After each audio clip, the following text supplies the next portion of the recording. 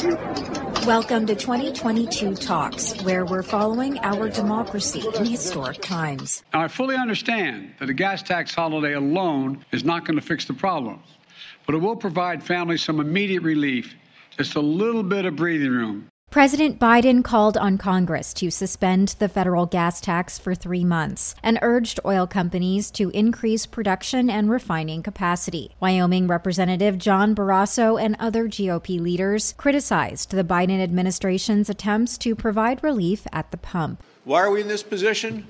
Because Joe Biden continues to take the side of the radical, extreme environmentalists who want to strangle American energy.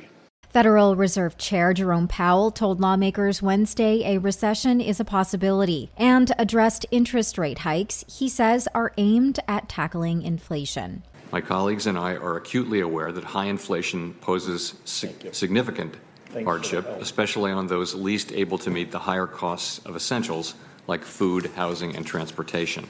A procedural Senate vote on the bipartisan gun safety bill passed 64-34 in less than 2 hours after the final text was released, paving the way to a final vote. Senate Majority Leader Mitch McConnell says he's advocating for the legislation becoming law. I hope we'll be able to pass it.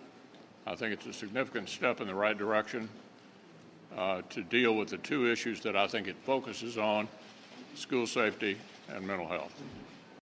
The bill would expand background checks for prospective gun buyers between the ages of 18 and 21 and incentivize states to provide access to juvenile records. At a Texas Senate committee hearing in response to the Uvalde school shooting, Baylor College psychiatry professor Dr. Laurel Williams talked about expanding the state's Mental Health Services Child Psychiatry Access Network to give families quick and easy access to mental health professionals. So when they call, they can hear back from us within 5 minutes, and but if they need to speak to a child psychiatrist, within 30 minutes. The U.S. Supreme Court ruled the state of Maine may not exclude religious schools from a state tuition program. This is the first time this particular restriction on non-sectarian schools has reached the United States Supreme Court in more than 4 decades. Beckett Fund for Religious Liberty Vice President Eric Rosbach.